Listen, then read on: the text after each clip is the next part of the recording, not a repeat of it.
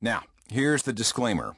While every effort has been made to verify all the information declared herein, there were many things concerning Tool that we're just not sure about. This is a group that revels in obfuscation, which is a big word for the ability to confuse, bewilder, stupefy, darken, muddle, and perplex. This aura of mystery and complex imagery is so strong, so well constructed, and so scrupulously maintained that it helps explain why Tool can disappear from public view for half a decade and yet still somehow remain alive in the eyes of their followers. And when a new album finally does arrive, wow. The goal here is to sort the fact from fiction the best I can.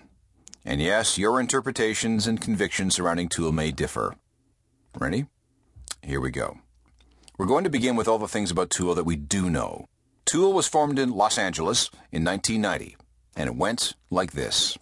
James Herbert Keenan is a native of small-town Ravenna, Ohio, and he is a former member of West Point.